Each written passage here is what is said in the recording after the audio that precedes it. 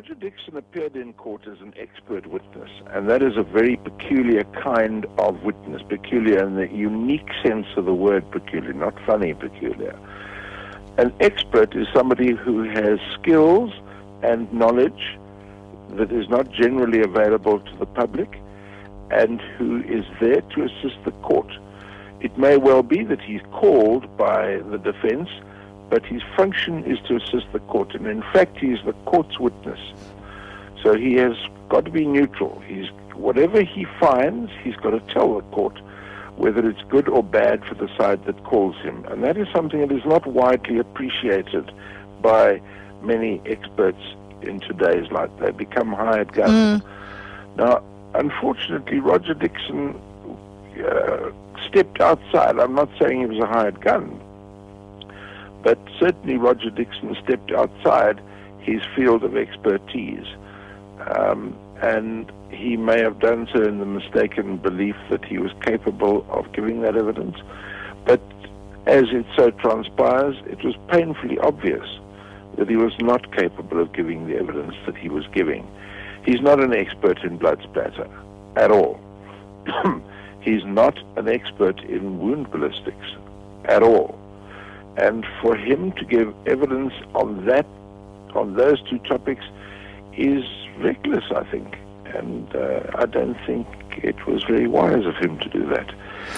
Was it wise for the defense rather to call him then? Well, I don't think so. I don't think he was properly cross-examined by his own side in chambers, because had he been cross-examined, let's assume that I was on that team, and Barry Rue said to me, we're going to call Roger Dixon.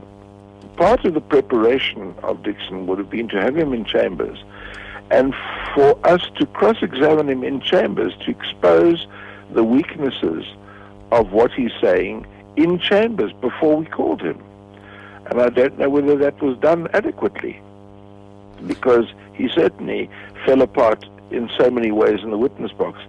And the way in which he reconstructed some of the evidence in order to draw conclusions was quite frankly amateurish. I mean, you don't not find out that the balcony light was on when you are doing the experiment about light. And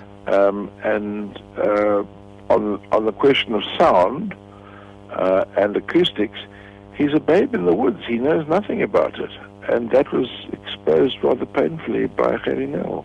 Now, as a layperson looking on, it's rather disconcerting, and it's also confusing, because when we think of science, you think of something that is precise.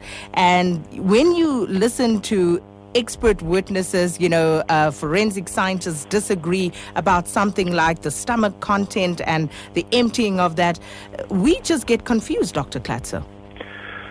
You do. Now, look, the stomach content, by the way, is one of the least precise of the things. It's been a controversial issue for many years. But take the stomach content and take the way it was done. Gert Simon said that the stomach content was probably there for not more than 2 hours. And he did concede, and in fact he conceded in his evidence in chief that that's not a precise measurement. But let's look at the reality of it. Most people who've got normal stomachs and normal gastrointestinal physiology will empty their stomach within 2 hours. Okay, particularly if it's a small meal, and it appeared that was a small vegetable type meal.